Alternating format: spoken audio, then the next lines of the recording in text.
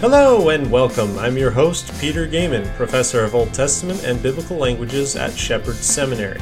This podcast is dedicated to discussing issues related to Scripture and theology. For more information, visit petergaiman.com. Welcome back to what is the 33rd episode of the Bible Sojourner podcast.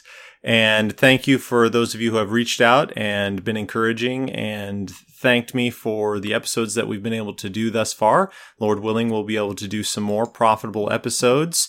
And in light of that, with the goal in mind, today we're going to look at wisdom.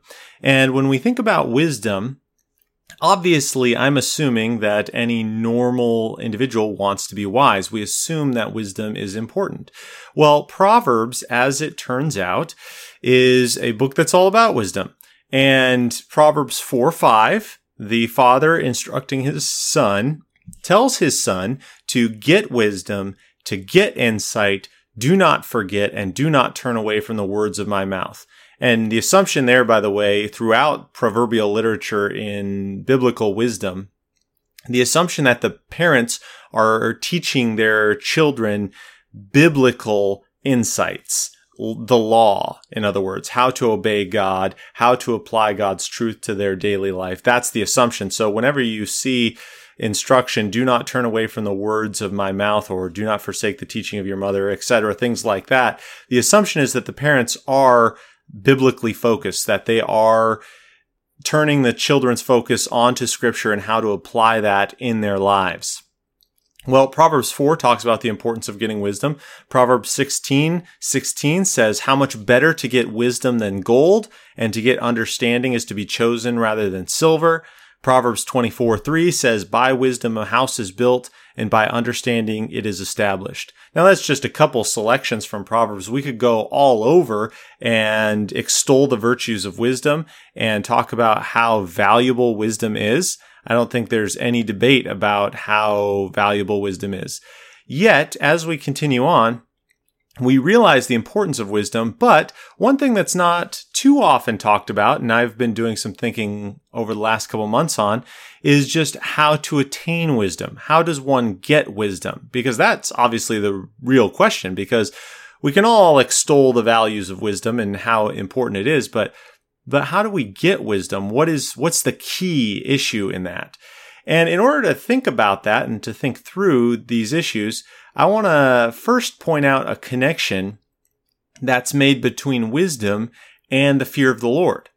So wisdom and the fear of the Lord are intrinsically linked throughout Scripture.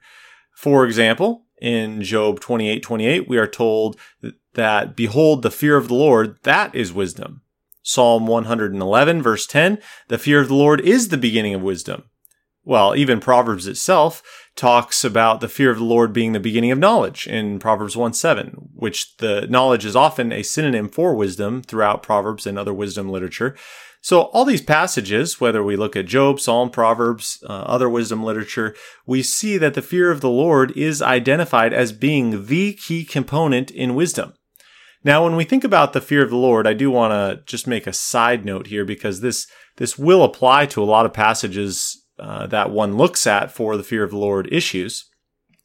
I think that we would be wrong to say that fear is simply an idea of reverence or respect. I don't think that when we read about the fear of the Lord, we're just saying, oh, make sure you respect the Lord or anything like that. I think it would be... Now, obviously, I think it would be equally wrong to equate fear with some sort of irrational fear of unpredictability on God's behalf or something like that. But I think from the biblical perspective, there's definitely something to be afraid of when you are living inappropriately or living in a wicked way. For example, it comes to mind when we think of the early church in Acts 5, you have Ananias and Sapphira. They lie about what they did, selling or giving away all the money that they received for the land. So God kills them. God kills Ananias and Sapphira. And what we see in Acts 5 is that great fear comes upon the church and everyone who hears of it. So I don't think that's just we are respecting God of the church. No, they are saying, okay, there is a cost to be paid for following this God, and he expects holiness. He expects complete devotion, purity, integrity, all of these things. Now, that certainly includes respect, but I think the biblical picture is that it also includes a healthy fear. And, I think you can make an analogy to parents. I know when I was growing up, there was a fear of my parents that when I would do something wrong, I would receive just rebuttal for my actions. And so that wasn't an irrational fear. That was a completely rational fear. And it was also a knowledgeable fear, knowing that there is a cause and effect, knowing that because of who my parents are, if I act in a certain way, there will be discipline that is involved with that. That's a very healthy fear to have.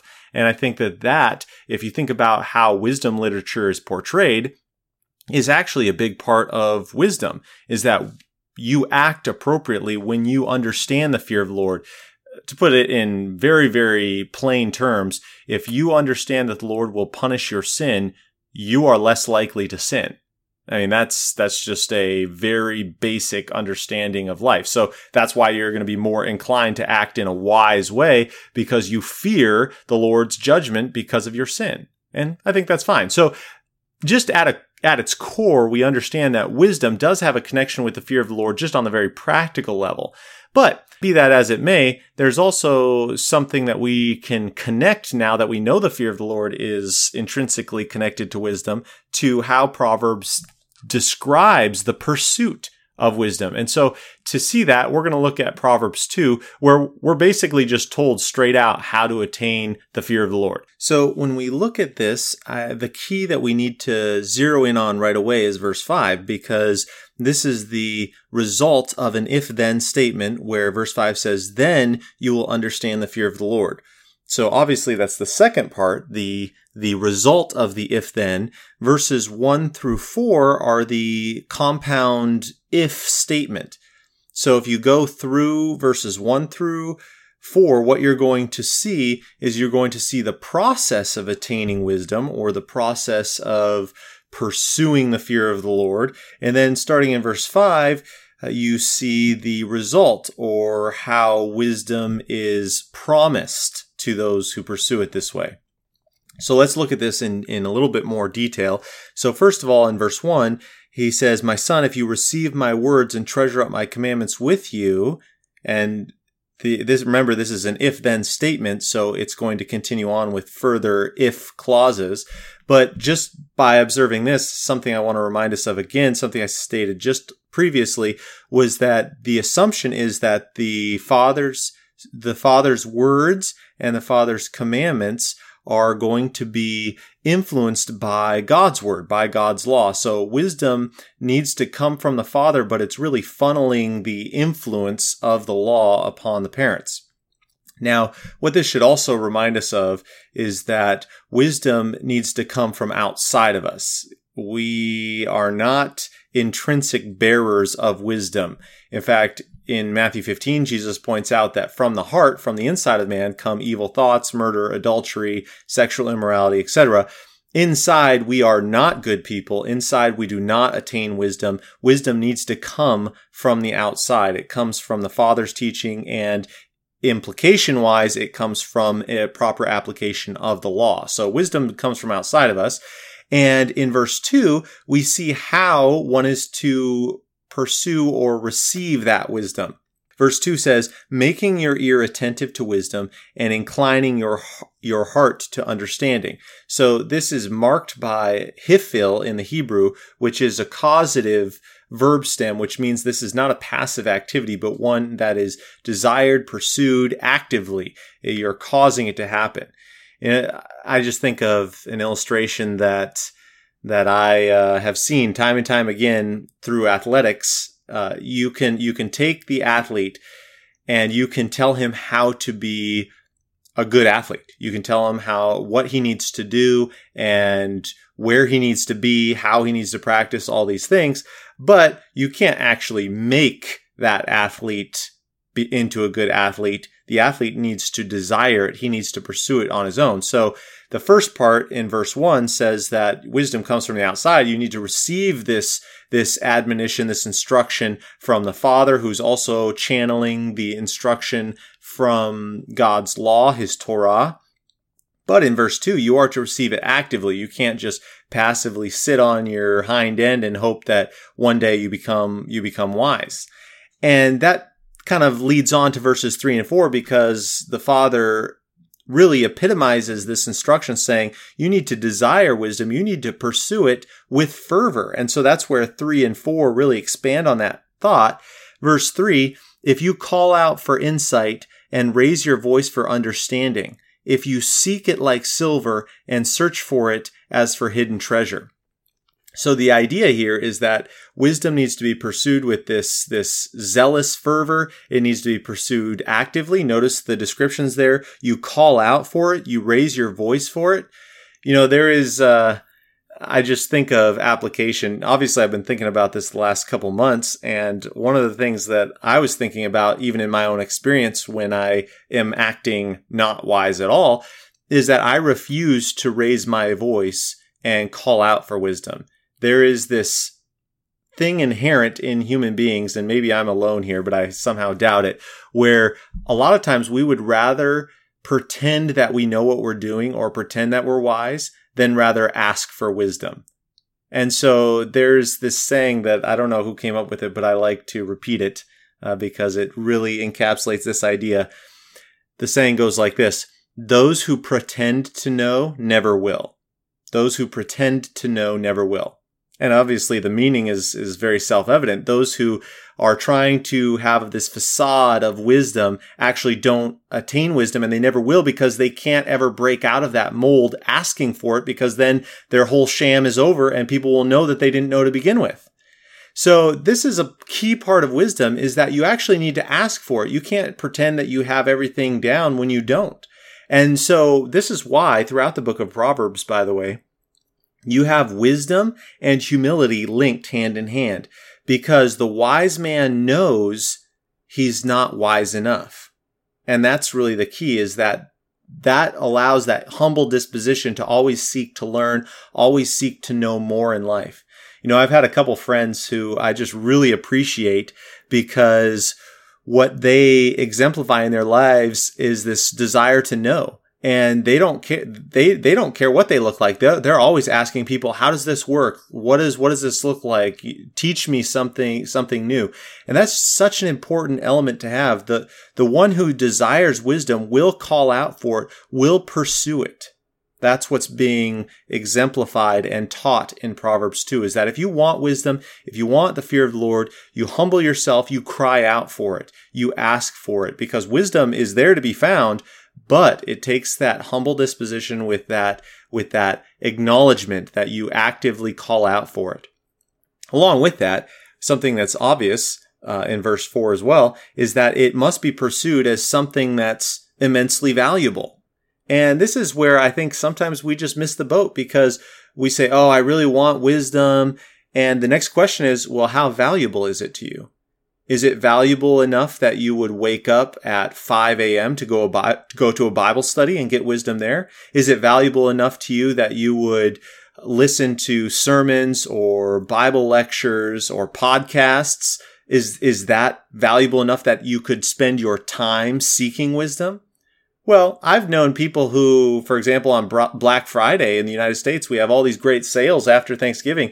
I've known people who will get in line for those and stand for a day. But for wisdom, they won't get up at 5 a.m. to go to a Bible study. They won't do that kind of thing. But hey, if it's to get a good deal on sneakers, they're all in. Well, my friends, obviously that is the epitome of folly. If you are willing to do something so temporary and so really non-lasting, I mean, you've made your choice and you'll reap what you sow, as they say. And so wisdom, as we think about it, must be something you sacrifice for and pursue. Now, notice this is an attitude. He's not saying that you need to sacrifice this or The implication is that you will know what you sacrifice. And there are certain things in life that we are willing to sacrifice anything for. Forget my cars, forget my house, forget my money. I'm willing to sacrifice all of that for wisdom. And that's what he's pointing out here, is that true wisdom, when you understand the value of wisdom, you seek it like you would silver. You seek for it as you would hidden treasure. This is exactly the kind of principle Jesus brings up in Matthew 13 when he talks about the value of the kingdom of heaven. And he says that the kingdom of heaven is as if someone finds a pearl of great price and he sells everything that he has just so he can buy that field and have that pearl. Well, that's the same principle here for wisdom, is that we must pursue wisdom knowing its value, willing to give up anything that we do not need in order to attain this wisdom, and even being willing to give up things that we might need but are of lesser value for wisdom. And so that's really key here, is that we must seek it actively, seek it with fervor. That is when true wisdom is found. Notice that's the result in verse 5 now. This is the promise of attaining wisdom.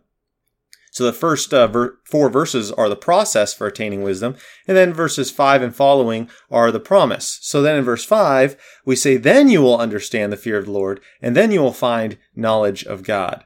See, if you do what has just been laid out in verses 1 through 4, then you will understand and find knowledge about God. Now, this is actually a really simple and yet profound point, and this is the entire point of this episode on the podcast, is understanding what he's saying. He's saying, listen, verses 1 through 4 are all about the effort. And if you put in the effort, ta-da, you will have wisdom.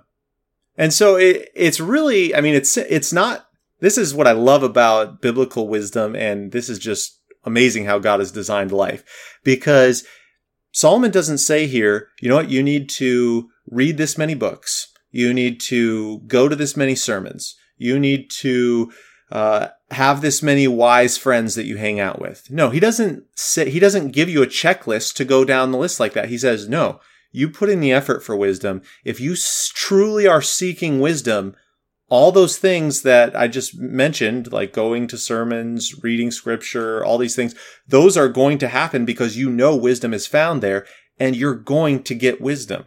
See, the real key is to want wisdom and to seek wisdom. And then you will have it.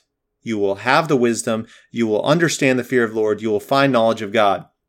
It's I like to refer to biblical patterns like this as self-fulfilling paradigms or self-fulfilling prophecies. It's similar. I like to explain it this way. If you want to work on humility, you pray for humility. And you ask God to help you be humble. And if you're praying for humility constantly, then when there's an opportunity to be humble, guess what? You think about it because it's been on your mind so much because you're praying for it. So in one sense, the actual prayer becomes God's means of helping you accomplish that.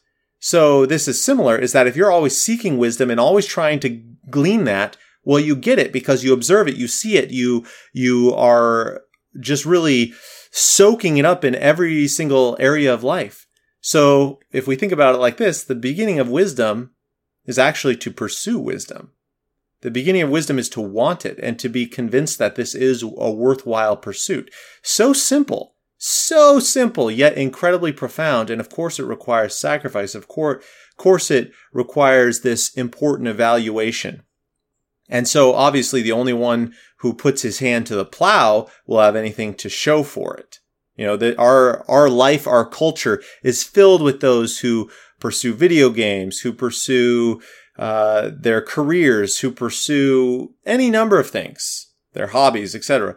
But who is really pursuing wisdom? Who is the one who wants that more than anything? That is the one who will be wise, who will reap what they sow. Now notice this as well in verse 6. Obviously, this is just the icing on the cake, as it were.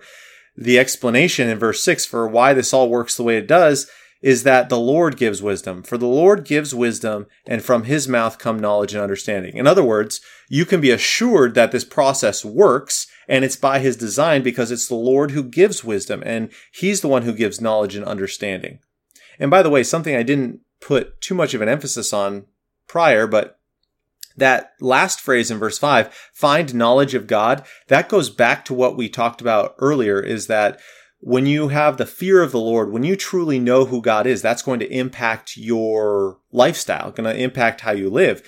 And in reality, then, when you're pursuing wisdom, when you're reaping all of these observations and blessings through a lifestyle of pursuit in wisdom, you're going to know more about God, and that's going to influence how you live. And that's really important. And then obviously in verse 6, then, the foundation for that is, well, it's the Lord who's giving this. The source of wisdom is God, obviously. We are so blessed because he has inscripturated wisdom and given it to us through revelation.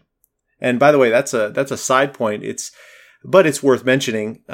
Part of my studies, obviously, in Old Testament literature have been on wisdom literature. And one of the interesting things when you think about wisdom is it can come really from a variety of sources. You can observe things like, consider the ant, thou sluggard, and be wise, who, she prepares for when there is nothing by laying aside things when there is something, right? That's observing nature and seeing wisdom in that regard. But and you can learn from counselors, etc. But one of the things that we need to acknowledge is that true wisdom only comes from God in the sense that it's completely verifiable and it is non-biased and it cannot be corrupted. What I mean by that is I could observe something, but I could take away the wrong lesson, or somebody could tell me a bad piece of advice. So those are not infallible means of wisdom, but Scripture, being the direct revelation of God and his law and his true wisdom, that is infallible. It is directly from the source. It cannot be corrupted unless maybe I misunderstand it or I misinterpret it, but that's my fault. It, at its core and just on the very surface, it is completely valid, completely truthful, infallible, inerrant, etc. So that's something to keep in mind, is that if you want the best wisdom, sure, you could read all these books from these gurus in every different area of life, but you read Scripture and you have the best kind of wisdom, the best foundation for wisdom, which comes directly from God. By the way, one of my favorite passages of Scripture, Psalm 119, says this the best way: because I know your law, I am wiser than all my teachers. Wow. Like, how much clearer can you get than that? It's God's word, God's law, which makes you wiser than all those who teach you, because wisdom comes from that. Now, the last part that we'll note in this passage, although chapter 2 goes on to expound on the glories of wisdom, in verse 7 and 8 says, he stores up sound wisdom for the upright. He is a shield to those who walk in integrity, guarding the paths of justice and watching over the way of his saints. In other words, wisdom is a gift to the righteous from God, their protector. Let me say that again. Wisdom is a gift to the righteous from God, their protector. See, there's so many benefits here that we've just even begun to look at, and then it goes on further on in the passage. We understand that. But don't lose sight of this, is that wisdom is God's gift to those who seek it and to those who walk in integrity. I mean, that's in and of itself, that is a motivation to walk in faithfulness to the Lord in and of itself, because this is a blessing to those who walk faithfully with the Lord. This is something he wants to give them, true wisdom. Now, at the beginning of this episode, we looked at Proverbs 4, just talking about the value of wisdom, where we saw that the Father is admonishing those who would listen and says, hey, get wisdom, get insight, do not forget it, do not turn aside from the words of my mouth. Well, the question that we wanted to raise, and which I think we've answered in looking through Proverbs 2, is how does one get wisdom? But if we look back at Proverbs 4, it's interesting how he solidifies that. So we just read verse 5, but if you go on in 6 and 7, in verse 7, it says this: the beginning of wisdom is this, get wisdom. And whatever you get insight. I just think that's so funny. And I used to have a problem with that maybe that's part of what led to this whole thinking on this issue of how to pursue and get wisdom, is what an odd statement. The beginning of wisdom is this, get wisdom. Yeah, and in other words, if you want to be wise, go get it. That's going to require sacrifice. That's going to require a price to be paid. But it's not as simple as saying, read this many books, talk to this many people, do this, do X, Y, and Z. No, it's just saying, if you want it, go get it. And because you are being consumed by that desire for wisdom, you will attain it. And you will live a righteous life. You will live a life that has true biblical wisdom as exemplified by Proverbs and the other wisdom literatures. So I hope that this has been helpful for you. Maybe you haven't thought of wisdom quite like that before, but I wanted to share that with you and hope that it was helpful. Thanks for listening. If you have any comments or questions, please email them to me at peter@petergaiman.com. If you want to find more information on the podcast or about me, visit petergaiman.com. For more information on Shepherd Seminary, visit shepherds.edu. Until next time, may the Lord bless you and keep you. May he make his face shine upon you.